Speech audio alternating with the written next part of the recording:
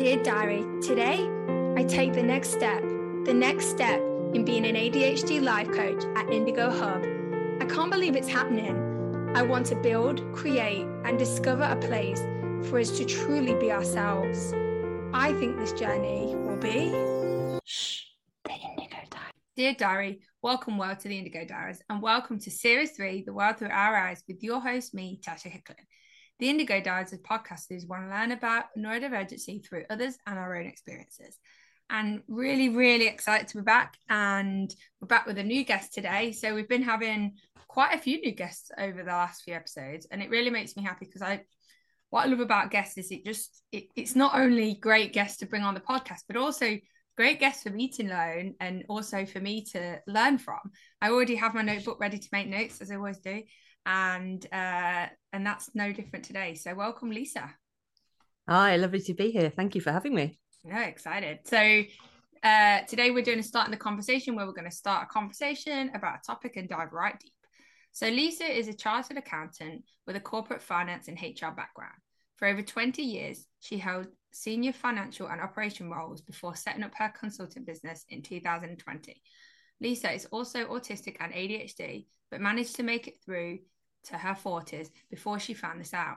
The diagnosis led to Lisa carrying out extensive research into neurodiversity, and in 2023 she trained as an ADHD life coach, which brought even more insight and reflections. So, I mean, my first question, I've just realised in your bio already tells me when neurodiversity kind of came into your life, but kind of just tell me what brought on your diagnosis? Yeah, sure.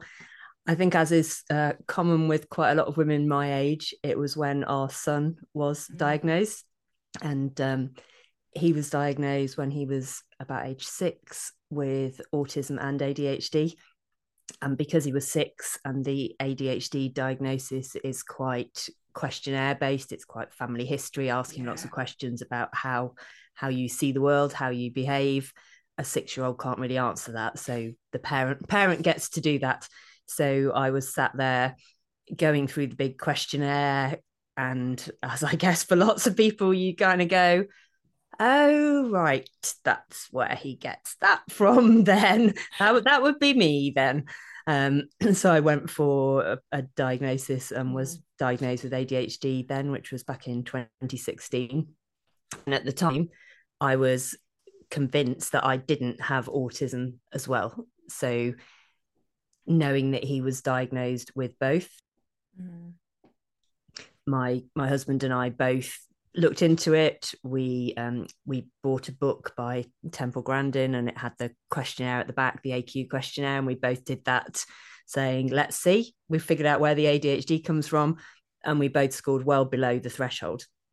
So no, don't have autism, don't know where he's got that from.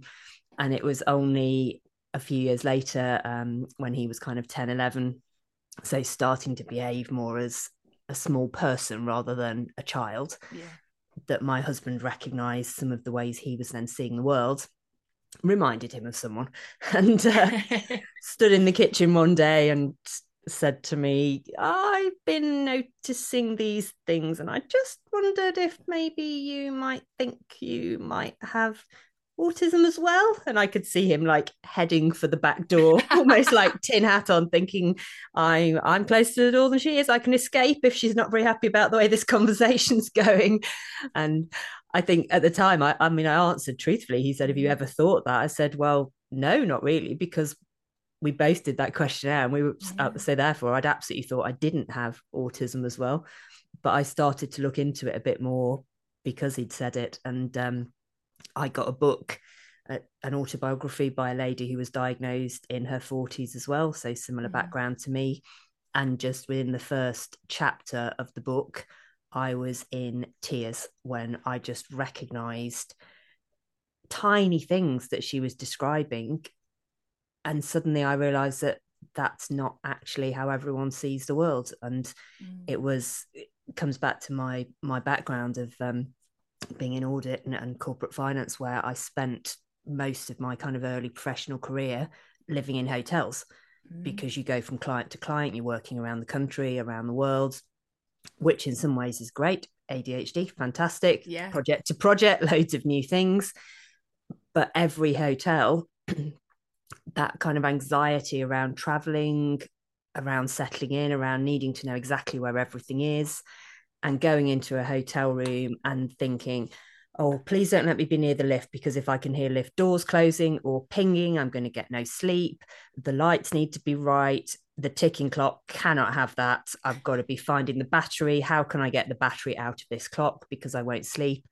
And it was all of those things that she described, literally the ticking clock, everything. And I suddenly realized, oh, right, that's autism. That's not what everyone does. That's not how everyone experiences hotels. So after that I did a bit more research, and then again went to get a formal diagnosis. But both times with the ADHD and the autism, once I looked into it, to me it was so obvious. And it made me think, quite sad really, to think, why does no one spot this? How did I get to my 40s without anyone having any clue what was going on? Yeah, and I'm really curious, because obviously you and your husband did that questionnaire and you got quite low. What made you think, it's strange to go from that and go, no, I've not got autism because we've done this, test, to then, oh my goodness, reading this book, one chapter, crying. Like, what do you think happened there? It's a great question. It's one that I've reflected on a lot since. And after I got my autism diagnosis, and actually kind of a year or so afterwards, I decided to go back and do that questionnaire again. Now, I appreciate that, knowing I was autistic, I probably looked at the questions in a different way. But I also know I looked at the questions in a different way, in the sense that I looked at them properly.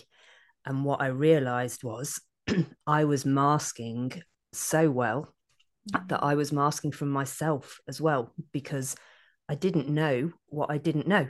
Yeah. And I sometimes use glasses as an analogy when I'm doing training on neurodiversity. And I say, I've worn glasses since I was 17. And the reason I knew I needed glasses at 17 is because I started to learn to drive. And when you learn to drive, there's a specific test. You've got to be able to read a number plate at this distance. So there's a benchmark there. And I couldn't quite read that number plate. I wasn't far off, but I couldn't quite read it. So I got glasses at that point.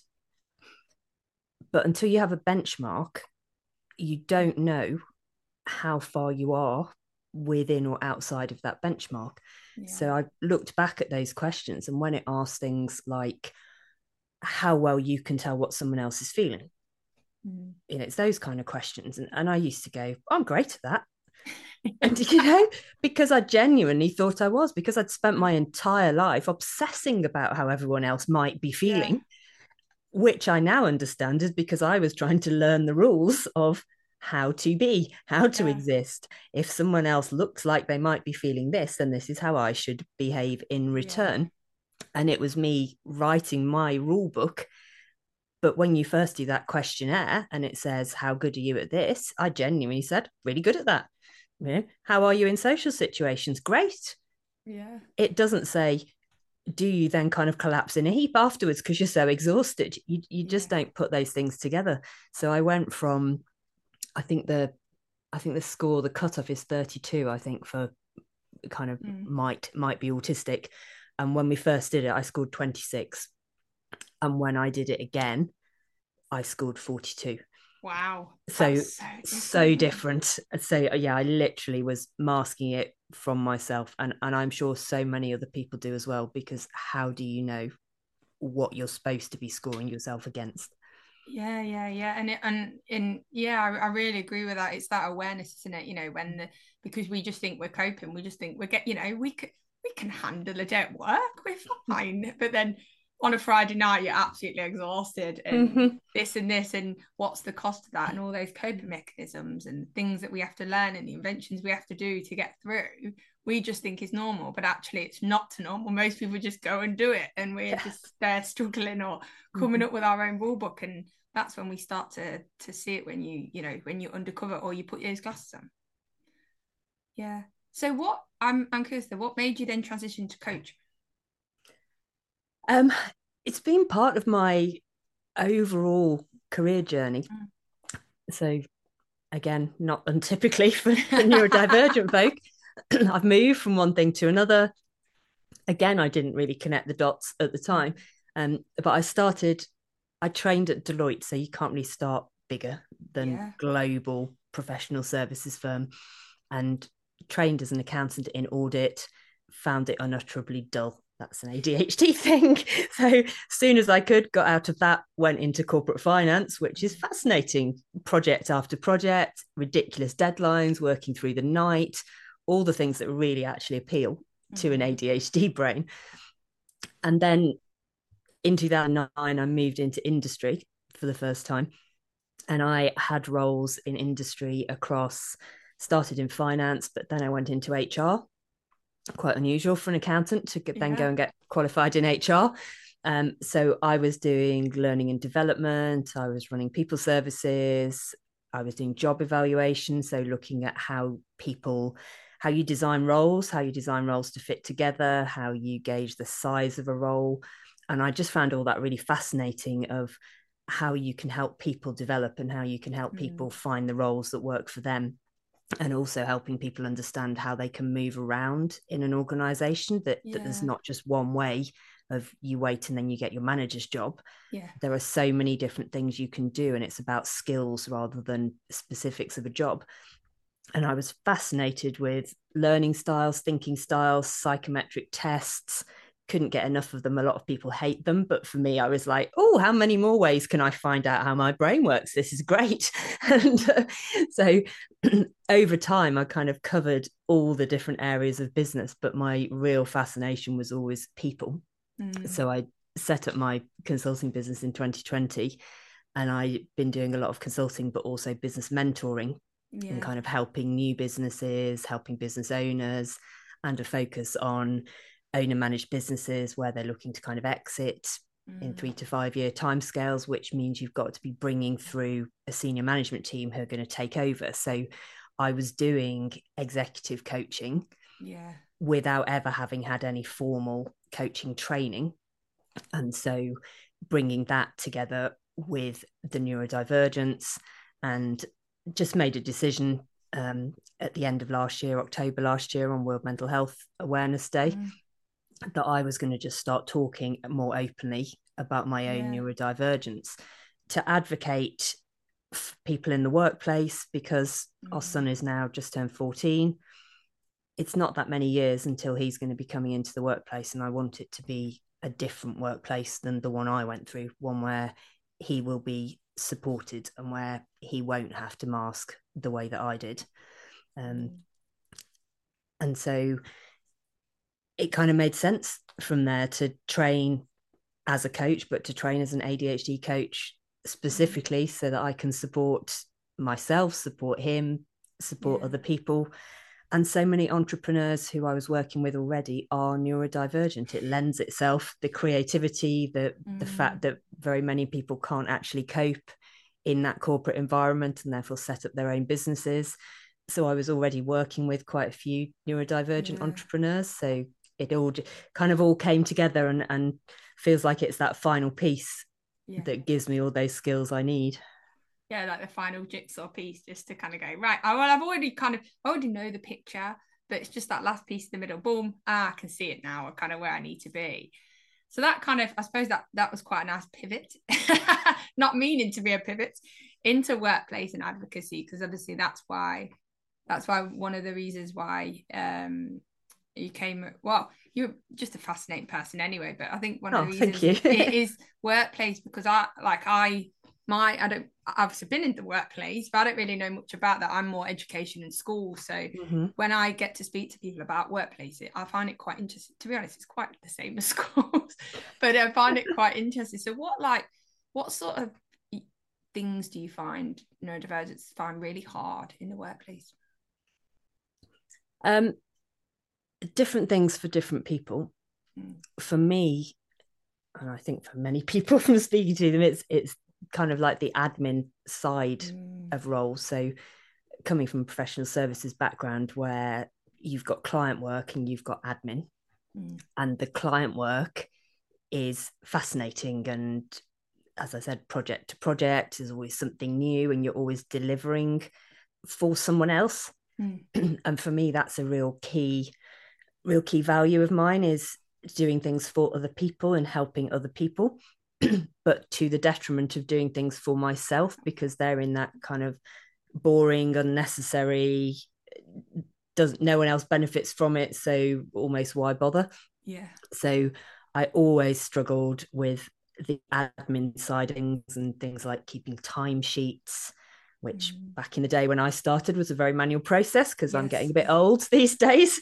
Whereas now I use a fantastic app now that helps me track my client time, and you think, if we'd had those back then, I might not have hated it so much. So it's that side of things. And for a lot of people with ADHD who I speak to, they really struggle in meetings. So where there are long meetings, they really struggle to focus. For me personally, that's not something that I have such an issue with. And I don't know whether that's because of the autism as well, that if I'm focused in a meeting, and what I tend to do is make absolutely copious notes, and I always have done.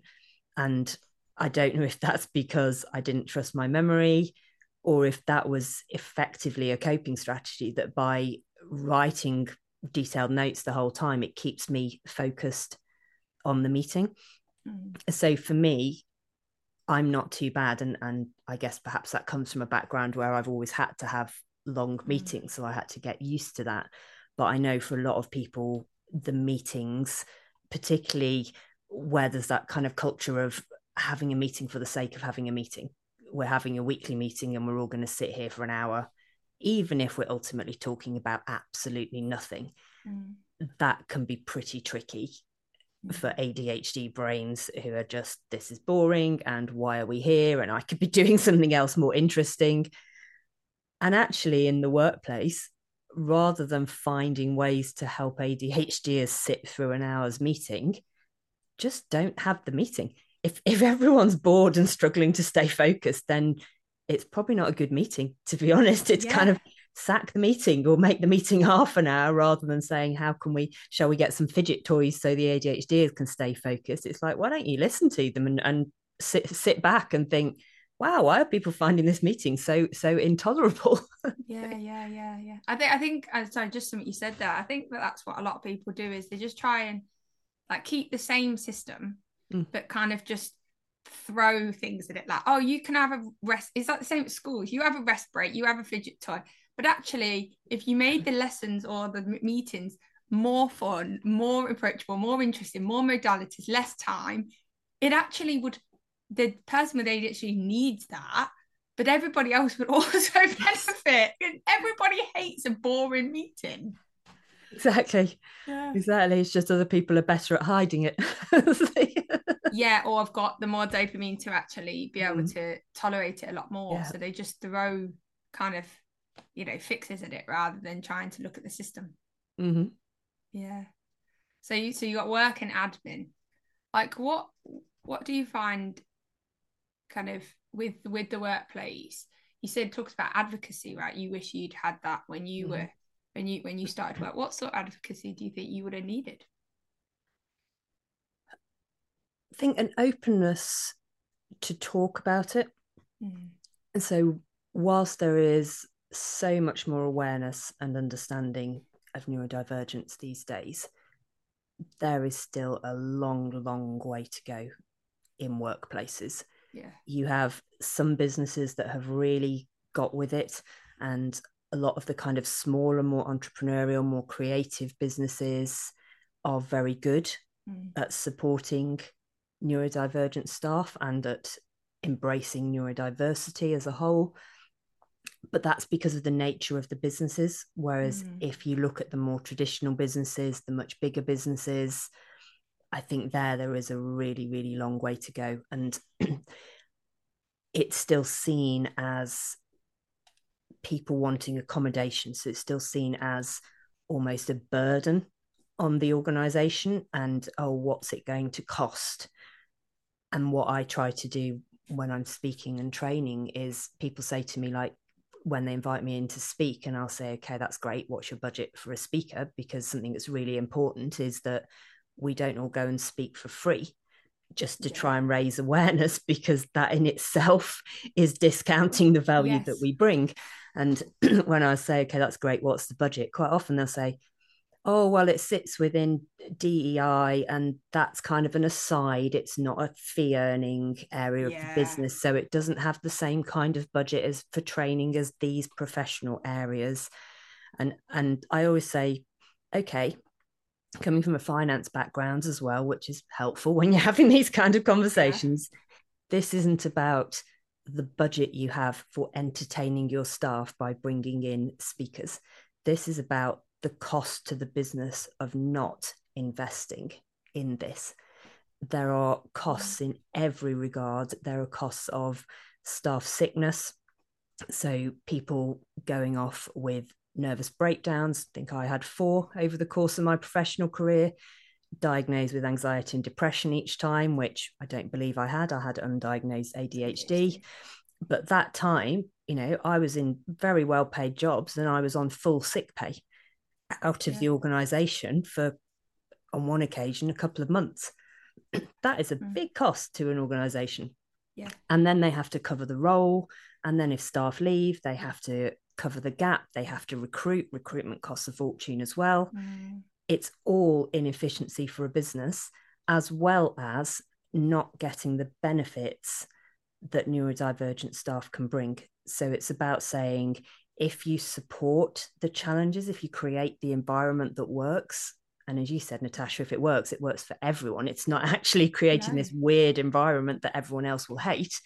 It's an environment that works for everyone. And then you get the strengths, you get the benefit of the amazing strengths that neurodivergent people can bring. Yeah, and I find that we kind of, as a world, anyway, we try and put plasters on things, right? Reactive rather than be proactive. And it, like you said there, you know, someone coming in, let's just entertain the staff, or, you know, let's just throw a fidget toy at it, or let's just throw an accommodation at it. But actually, if you change the whole way the environment is, the whole way things are, you know, all this stuff, that's going to be, you know, you're not going to get people that go on burnout. You're not going to get people that need this. You know, if you open the door kind of thing to your staff, to the environment, and change it, it does take a lot more upfront to do all that, right? You've got to really think about changing this and this and this. But I don't know about you. I feel like sometimes there's a resistance to change. Yeah, there's always a resistance to change and in the bigger organizations, that resistance to change can come from the fact that there are so many policies in place, and actually by necessity, because if you've got thousands of staff, you actually need to have some pretty clear policies in place to be able to run an organization. And so sometimes it's kind of the bureaucracy, the process that people have to go through to make that change. And that means it does take time, it does take effort, and you do need people who are really committed to making those changes. But that's where understanding that the changes are benefiting an organization, and that the outcome will be very positive, that it's not about making change that's actually just going to be a big cost to an organization. And that's the thing, isn't it? It's trying to be, you know, because we need this. And one of my favorite quotes is, I'm looking at my wall, because I'm a wall, I'm not just turning, even though no one can see that, but you can. But, you know, when a flower doesn't grow, you fix the environment at which it grows, not the flower. And we're always trying to fix ourselves and trying to fix things, but actually we just need to change the system. So, like, what sort of things, when you, obviously I'm not going to ask you for your, you know, what do you do when you go and present, because that's your stuff, but like, what sort of things are really important for businesses and people to know in the workplace? So when I present, at the minute, a lot of it is quite basic awareness. I think it's easy for those of us who work in this arena to think that there is far more awareness out there than there is, because we are surrounding ourselves with it all day. When I open my social media, it's full of information about neurodivergence. But that's because that's the people I follow and that's the people I connect with, and that's the posts I comment on and that I write myself. And therefore, of course, my feeds are full of those things because that's how the algorithms work. But outside of that, there are so many people whose feeds never come across any of this stuff, and people who in workplaces, in businesses, are not on social media at all. And I think that's also quite easy to forget for those of us who are kind of in a creative space, running our own businesses, where social media is a really key part of what we do. Most of my business clients don't use social media at all. They might have a LinkedIn presence just so if someone looks them up, you can see that they're there.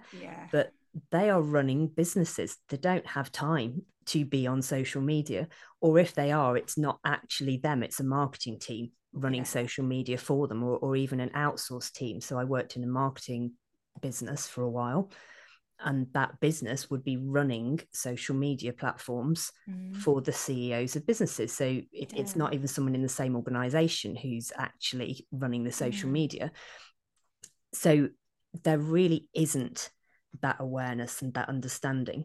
And one of the things that really struck me, and professional services is my background, so it's what I know everything about, but also from reflecting on it, it's an industry where I feel that there is a real lack of awareness, and there's a real perception of what neurodivergence means, and not necessarily in a very positive way.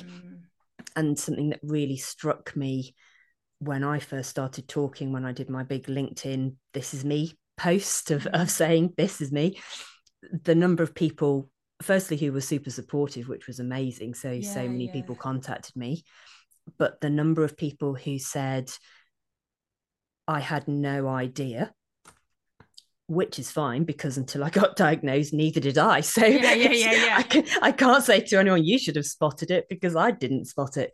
But a couple of people who said, surely you can't have ADHD because you've got such an amazing attention to detail.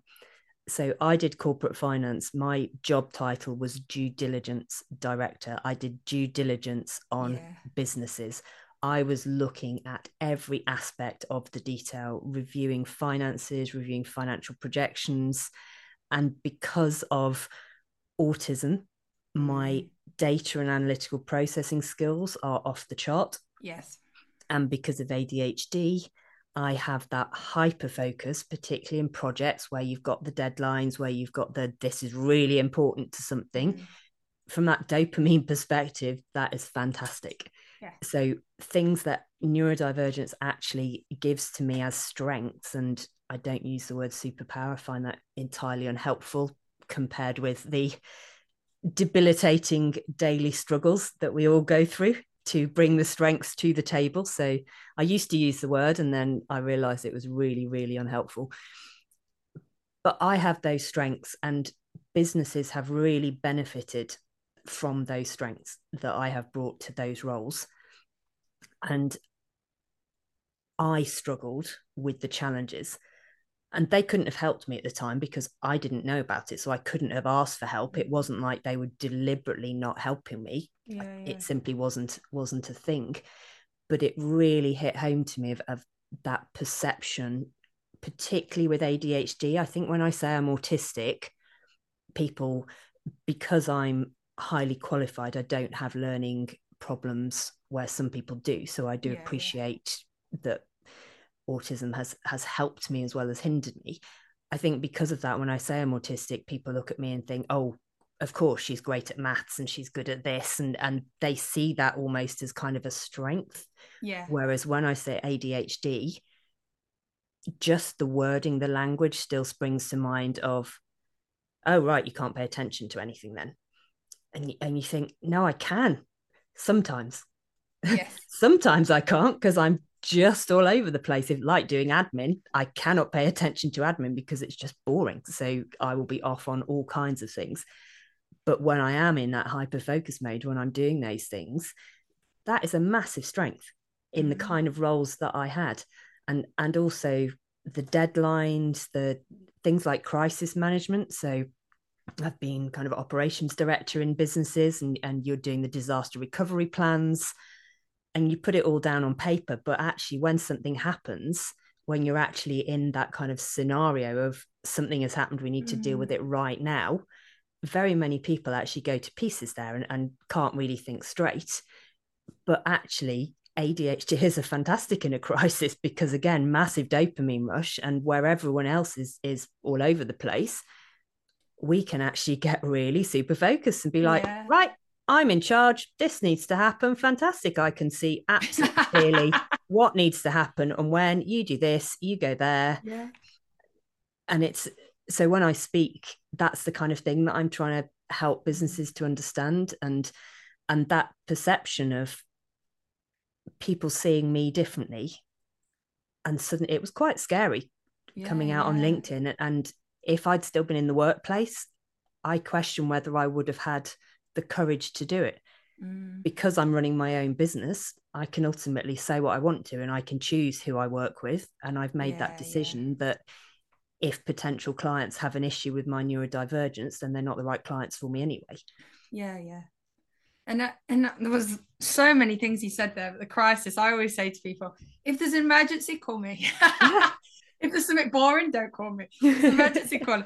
But I think that's the thing. And I loved when you said superpowers. I cheered because, I really, really can't stand. Like, I understand that people do it and people say it, but it does take away from the hardship. So I just went to it.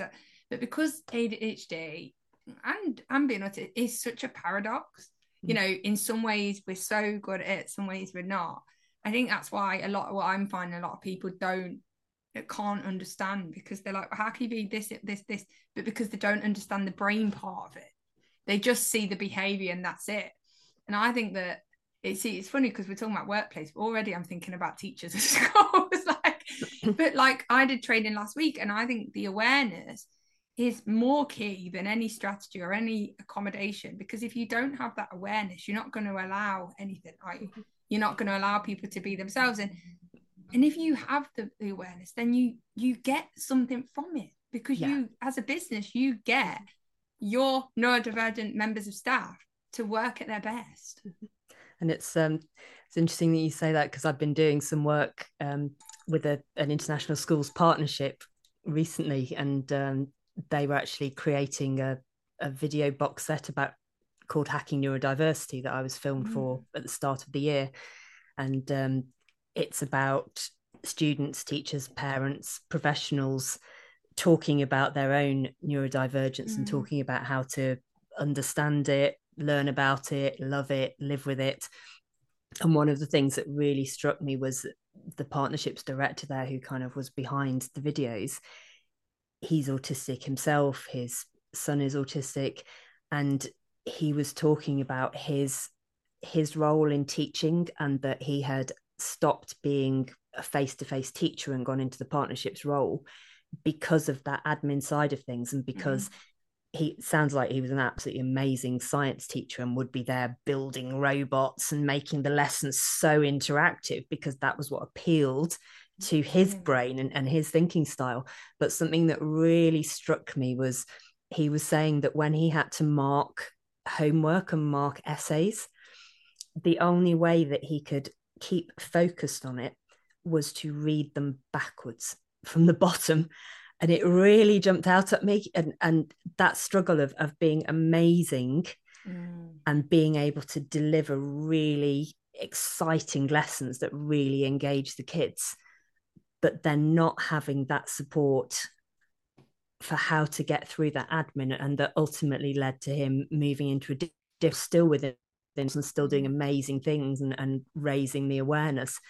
But that really, really struck me of like, wow, you are literally reading things backwards to be able to pay attention, finding that strategy for yourself. Yeah, but the problem is after a while, well, that resonates with me. That's why I came out teaching. But it resonates with me a lot, because that's when a lot of people can, after a while, if you don't come up with that hack, or can get very bummed down in the marking and in the admin and in the side of it that doesn't work. And then when you get bummed down in that and you start to get burnt out because you're using more effort in that, then that light, that fire, that thing that you're good at, of why you're at that job, goes. Yeah. And it's just, if businesses and people could just see that actually we need to harness those strengths and help and put things in place for those things like marketing, the things that we're not so good at, then you will get the strength, and that will be the highlight. Because what I find is so many people just then get stuck in that negativity spiral. I think in businesses in general, there's this perception of what a role is, and what you should be able to do within a role.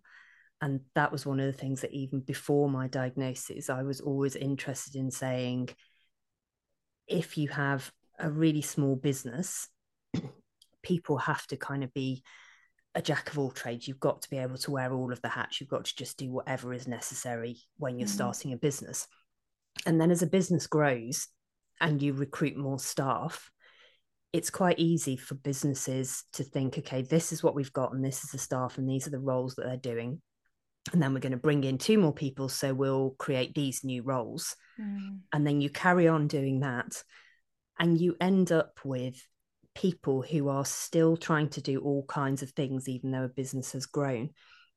And I always advise my clients that as they expand, as they get to that kind of point where they start to take on more staff, look first at the staff that you've got and the roles that they're doing, and actually ask them, which parts of those roles motivate them? Which parts do they feel they're good at? Do they feel they're being stretched enough? Do they have other skills that we might not even know about because it wasn't part of what was in that role? Therefore, we're not asking them to bring that to work with them. And look at all of those things. And rather than just adding a new role into the organization, change all of the roles. Find the things where everyone can bring their strengths, because whilst admin is not my thing, for other people, admin is what they do and they're fantastic at. So rather than having 2 people with 2 roles, each trying to do everything, have one person doing the out there, the facing, the training, the teaching, and the other person doing the admin. And the total of that is way, way more output and way more engagement than those 2 people trying to do everything themselves. And then you just multiply that across an organization. And to me, it takes a bit of thought at the start. But that investment in doing that, you can get such positive returns.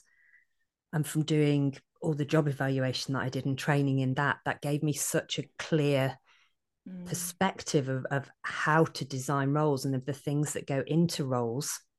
It's not about, can you use Excel? It's about what level of know-how do you need, what level of responsibility, what level of decision making. And each of those will be some people's strengths and other people's weaknesses. And matching roles to people's strengths, everyone would benefit from that. Looking at the individuals rather than it's the same thing again I always come back to, is rather than trying to force the system, change the person into the system, just change the system, right? I've got a baby's toy here where it's, where you've got the shapes, and then you put the shapes through the holes. I always use it, and I'm like, well, one of my coach friends told me about it, and she's like, why are we trying to force a flower into a square when we just need to find the flower? But the problem is it's the thought at the start.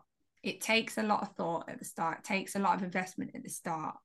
And I feel that that's where the resistance is, because it does take a lot of thought, time, effort, change, all that. That's why I find that a lot of places don't want to change the system, because it's a lot to start with. But there's I read something recently where we use the term, don't we, about trying to put a square peg into a round hole. And we always say, oh, you need to find the square hole for the square peg. But I read something recently about the actual origin of that term that I hadn't known. And I think it's actually a term where putting a square peg into a round hole in some instances actually makes it stronger. And I found that really fascinating of we look at it as just, no, we've got to find the square holes. But it really struck me as saying, actually, we are the square pegs. But sometimes if we do kind of try and go into those round holes, it's almost like you change you change the whole, you make it something different. So it's something I've been reflecting on, of thinking it's great.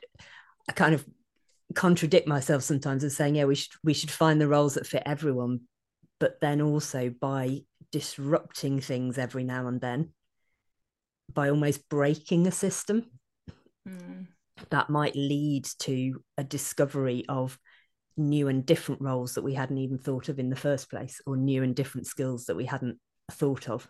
Yeah, it's like bringing every individual together and then like carving a new whole, really, you know, like almost, you know, bringing everybody's strength and everybody's stuff to the game, and then, you know, neurodivergent or not, and then trying to carve their own whole. I like that. I like being challenged into different perspectives. So as we're coming to like the last 5 minutes here, like what is it that you kind of want to, any kind of summaries or kind of last thoughts that are kind of coming to you?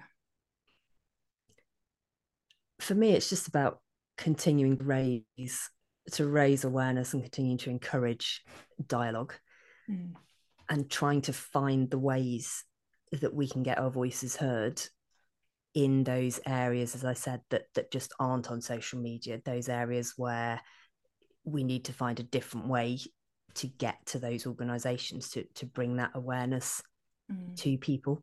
And I think the more people do just talk about it, the more we do social media, because ultimately, whilst some people aren't on it, there will be someone who will then go into a workplace and mention something, and it's just finding those little ins to start the conversations. Yeah, literally start the conversation. Yeah, and that's what we're doing today. You know, it's all about just starting the conversation to get the awareness, to then hopefully the domino effect of the butterfly effect, where one person boom boom boom boom boom, and then it hopefully will start a new system, or start something new, or start something growing, or something. Yeah. So Lisa, what kind of encouragement are you leaving us with today? So I've got two things. One is some of my own words, but another one is a quote that I really, really like from Harvey Bloom, who's an American journalist, who said that neurodiversity may be every bit as crucial for the human race as biodiversity is for life in general. Who can say what form of wiring will be best at any given time? And I really love that, of thinking, who do we need in the room at any time? We never know. And my own kind of little words that I put in quite a lot of the training that I do is explaining neurodiversity and neurodivergence, that each of us is unique. Together, we're neurodiverse. Some of us are neurodivergent, but we all want to belong. And through understanding, embracing, and empowering neurodiversity, you can just be you and I'll just be me, and we'll all belong. Wow, that's amazing. Oh, wow. I really like that. I mean, I like both, but I really like your words. Oh, thank you.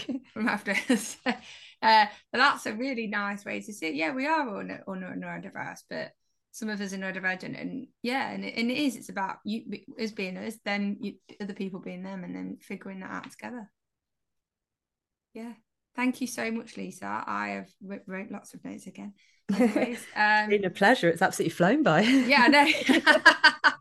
It always does. It always does. Well, that means we've obviously been having a good time. So I'll take that. But really appreciate it. So where can listeners find you? You can find me, my main platform is LinkedIn. So it's Lisa Kerr, or you can find me at adhdbrain.coach. That's on LinkedIn, Instagram, or Facebook. And my website is www.adhdbrain.coach. Nice. And it's funny because when I always found that I know my website over and over again, but when people ask me, I have to really think about it, like, wait a minute, what is it? Yeah. So all that will be below as well. So don't worry, you don't need to forget with an iPad, just have a look in the information below. But thank you so much, Lisa. I've really, really enjoyed this, as always. Thank you. Me too. Thanks, Natasha.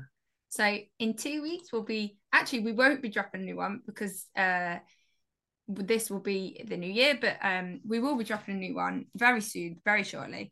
either from series 1 or series 3. If you're interested in coming on as a guest, or you have questions, or you want the world to hear your story in series 1, then please reach out through our social media avenues and email.